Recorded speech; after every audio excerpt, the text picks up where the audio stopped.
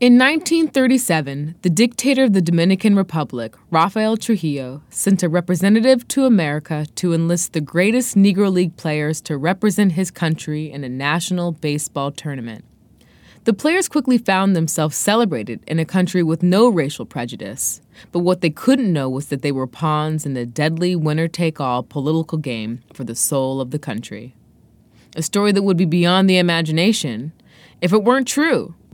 The lost world of the Negro Leagues and its great heroes come alive in R. Lee Procter's new book, Sugarball, a novel of Negro League baseball. In this book, history and fiction converge on the diamond, and through his writing, R. Lee immerses readers in a world where passion, resilience, and the love of the game collide, on and off the diamond. My name is Maya Guice, and I am thrilled to be the host of this podcast series where I talk to R. Lee about his passion for baseball, his writing process, and why the untold stories and vibrant legacy of Negro League baseball continue to capture his imagination. This is part 1 of 6. The owner of the Crawfords, Mr. Gus Greenlee, said, "Bat boy for the Crawfords. How do you like the job?" "You mean the chance to hang around my favorite place in the whole entire world? Get right up close to the game so I could really see how it's played? Hang out with Satchel Paige and get so close I can hear the sizzle on his b-ball? Feel the dirt fly off of the spikes of Cool Papa Bell as he races from first to third on a bunt single and then steals home? Have my eardrums busted by the crack of Josh Gibson's bat as he drives the ball higher and farther than anyone ever hit a ball before, and that includes the great Babe Ruth? Get to see every single Crawford's game and actually get paid for it?" Yeah, I think that'd be all right," I say. Mr. Gus Greenlee lets out a loud, long guffaw. He can see right through me. And that's how the adventure began.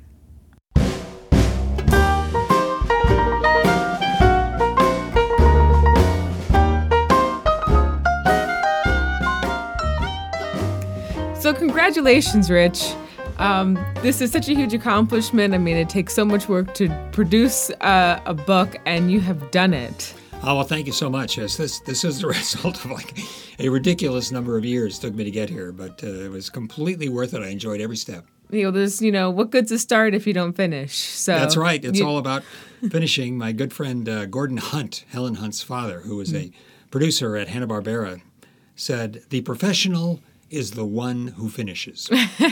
Yeah, it's very true. Believe me, I have lots of starts. I know, everybody does. One day I'll be a real professional. There's a point, who was Seth Godin wrote a book called The Dip. The Dip is the place between starting and finishing where you find yourself in the valley of despair.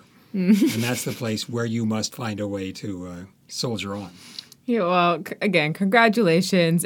I loved reading it. I had that pleasure of reading it very recently. I read the manuscript before it came out.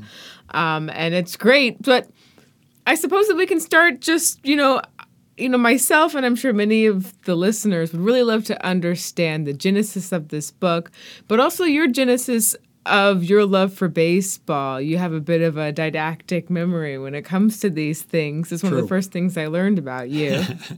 So can you tell us a little bit about your lifelong passion for baseball? Sure, I'd be very happy to. This book is kind of the place where my love for baseball and my love for history and culture meet. I had the great good fortune to grow up in Los Angeles in the 1950s. I was born in 1951, and my dad was a huge baseball fan. And in 1958, the Los Angeles Dodgers moved to Los Angeles from Brooklyn. This is a time when pro football was not a big thing, pro basketball barely existed, and pro baseball was everything. On the evening news, Walter Cronkite's evening news, when the World Series was being played, he would open with who won the game that day. And of course, the games were all played during the day. So anyway, the Dodgers move to L.A. in 1958, and man, it is like the circus has come to town every single day. And I was just learning how to read. My parents got me a library card when I was 6 years old. And so what I did was, I loved reading and I loved baseball, so I basically, over the next 4 or 5 years, took out every single baseball book in the Downey Public Library and read every single thing I could about it. And this was a time when the Dodgers had this just great team with Maury Wills, Sandy Koufax, Don Drysdale, Junior Gilliam. They won the World Series in 1959. They came within one game of winning the pennant in 62. They won the World Series in 63. They won the World Series in 65. They were in the World Series in 66. And one of the highlights of my life is Dodger Stadium opened in 1962. So the Dodgers are playing in the LA Coliseum, the worst place in history to watch a baseball game. And from there they moved to the best place in baseball to watch a baseball game. And I will never, ever forget walking into Dodger Stadium in 1962, this jewel box of a park, really a wonderful place.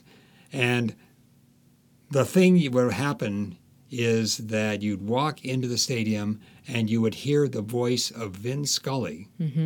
There would be 30,000 people in the stadium. They all had transistor radios, and they were all tuned to KFI, listening to Vin Scully. So that ambient sound of Scully's wonderful voice would just wash over you as you came in. He's so much a part of the experience. Well, Bob Costas got it right. Bob Costas, somebody asked him about Vin Scully, and he said, Vin Scully is the only baseball announcer in history who was better than the game. That's it right there. Yeah, talk about a lot of responsibility. Yeah. So anyway, I was a complete baseball fanatic in the late 50s and early 60s. And of course, the Dodgers were the team of Jackie Robinson. So there's this cultural element too that I got into, and I got all the books. I read all the books about Robinson and Branch Rickey and the genius way that Rickey integrated baseball. And I thought, boy, and that led me into civil rights. My dad was a big jazz guy. He had like 4,000 shellac 78s, and he loved the big African-American bands, Count Basie, Duke Ellington, Jimmy Lunsford, Chick Webb. And so I got into that story too. And the two stories of the integration of music and the integration of baseball really rhyme in a lot of really interesting ways. And with the ancillary stories of the terrible racism that, in both cases, African Americans had to go through in order to be able to just do the things that anybody should be able to do with no opposition. And this is something that I'm sure we'll talk about in future episodes. It's a huge theme in the book, but there is this element, I think these baseball players in the Negro Leagues, similar to a lot of the players and musicians in these big bands, there's this undeniable passion. These players and these musicians have to be doing what it is that they're doing. They're playing for their lives. Oh, they are. And, I've been collecting books about Negro League baseball for now 30 years. And there are a couple of absolutely wonderful books of oral histories where historians interviewed the black players before they passed on. They're almost all gone now. But the one thing that leaps out from every single one of those oral histories is the players saying some version of, it was a very tough life. We'd get on these rattle-trap buses and drive for 7 hours to play. We'd eat greasy food. A lot of times we'd, either sleep on the floor someplace or camp out or something. But you know something? It was such fun. We enjoyed ourselves so much. Right. Yeah, because the camaraderie. We see this all the time. People, companies now will force their employees to do things that are uncomfortable in an effort to build that team and the team dynamic and to foster some kind of a culture. But every day for these players was a team-building exercise. That's true. And there's another element, too, which is the players all said, when we came to town, black people would show up and it would be like a celebration. They'd put on their best clothes. They'd bring a picnic. They turned it into an all-day event.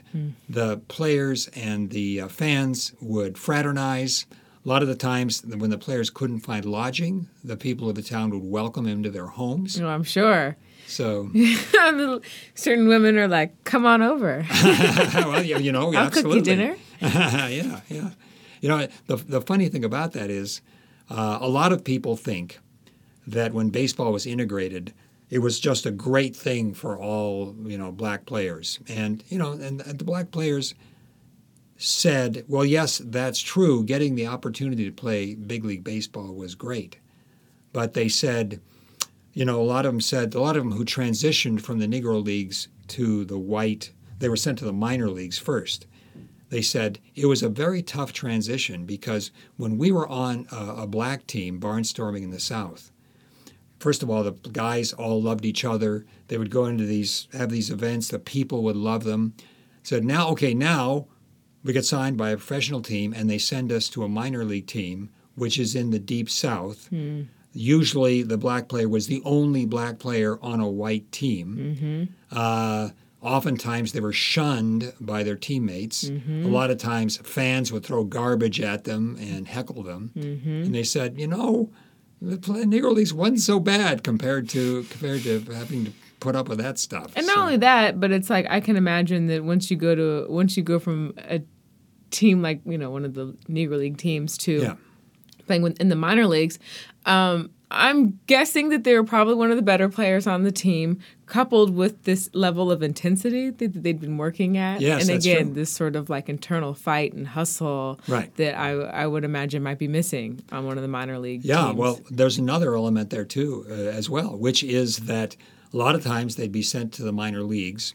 They would be the star of the team, which the other players would resent. Right. And then they would face the barrier of the major league team would say, well, we only want one or two of these players on our team.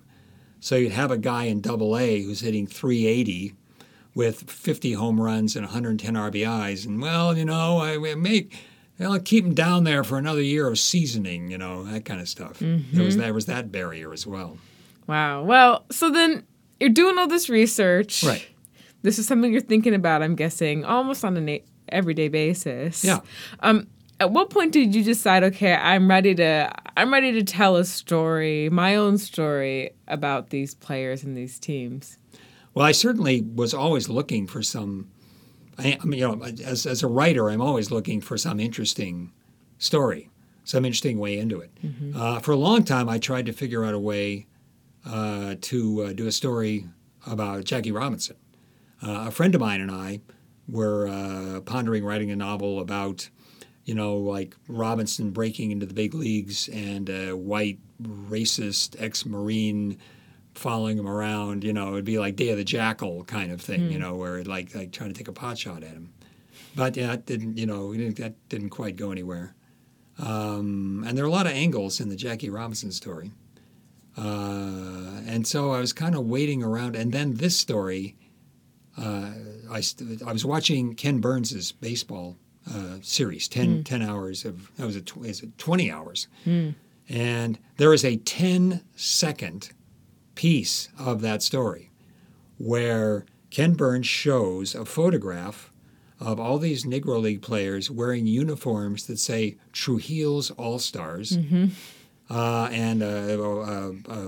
kind of guy with a kind of a chocolate complexion sitting in the middle wearing a white ice cream suit. And Burns said something like, and of course in 1937, a bunch of Negro League players went to the Dominican Republic to play in a tournament. That was the gist of it. And I thought, boy, that's interesting. I've never heard of that. What is that? Your ears perked. Yes, exactly. And at that point, I had a pretty good library. I had Satchel Paige wrote his autobiography in like the late 50s. It's called Maybe I'll Pitch Forever. And so I went there and I looked it up and I thought, holy cow! He pretty much told his version of that story. And I'm going, wait a minute, what? And so that led me down that, and it was the perfect kind of story to write in the form of a novel, because the more I looked into it, the more bizarre it got.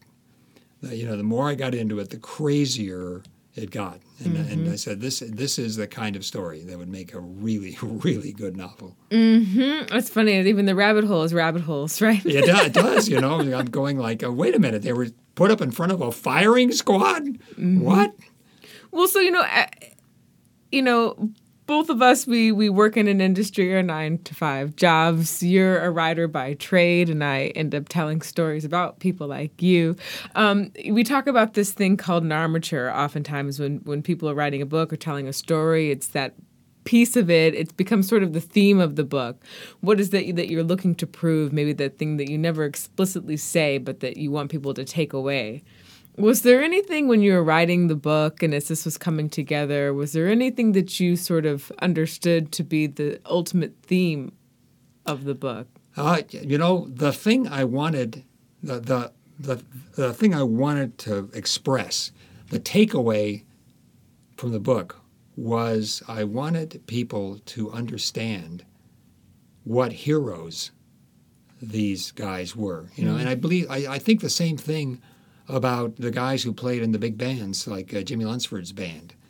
The lengths they had to go, the stupidity of the culture that made them go through all of this stuff, and they wouldn't stop and they wouldn't quit, and they just had to do what it was, and the fact that they went through all of that stuff and still.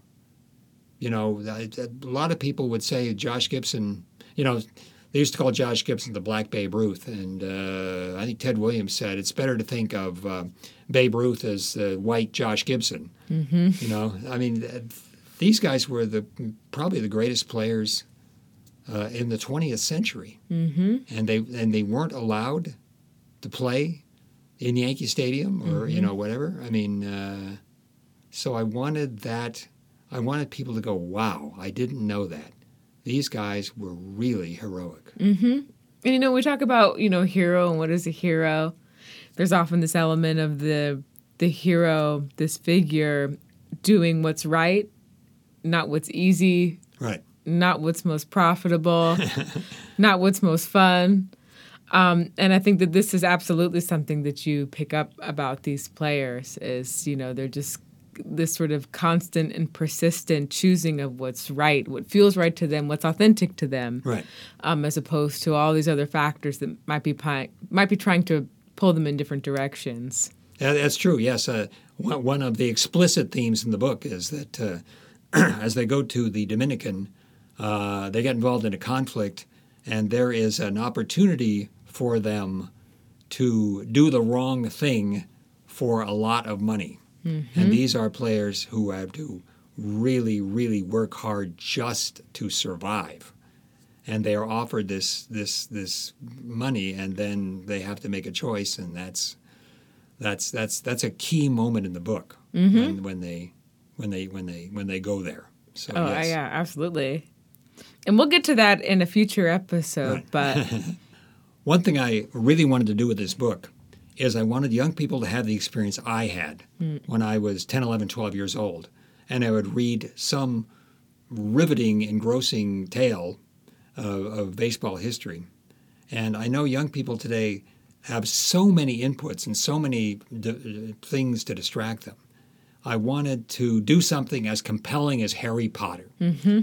And so I decided to create this 12-year-old kid as my hero, so young people could, especially Harry Potter lovers, could identify with this character, and they could go on the journey with him through this hopefully Harry Potter-like, amazing yarn. Mm-hmm. Yeah, and I'm not 12, but putting myself in a 12-year-old's shoes, I think that that's absolutely true. And we're going to talk about Peanut, who is the book's narrator, in the next episode. And it's through Peanut that we really begin to understand and see not only the sort of underlying theme that you were talking about of this question of what is a hero, but how he himself begins to transform and understand just values, right? And how to be a good person and how to be a man. That's a lot of these players ended up, even though he was their ball boy, they were really his teacher. They were, yes. They were actually consciously his teachers and taking care of him and being surrogate fathers. Well, I'm looking forward to that next conversation. Sugarball, Behind the Book, is produced and edited by Matthew Solari and hosted by myself, Maya Guice. This episode's version of Take Me Out to the Ball Game was arranged and performed by E. Jammy Jams. You can find Sugarball, a novel of Negro League baseball, everywhere books are available. To learn more about our league, visit richlyspun.com.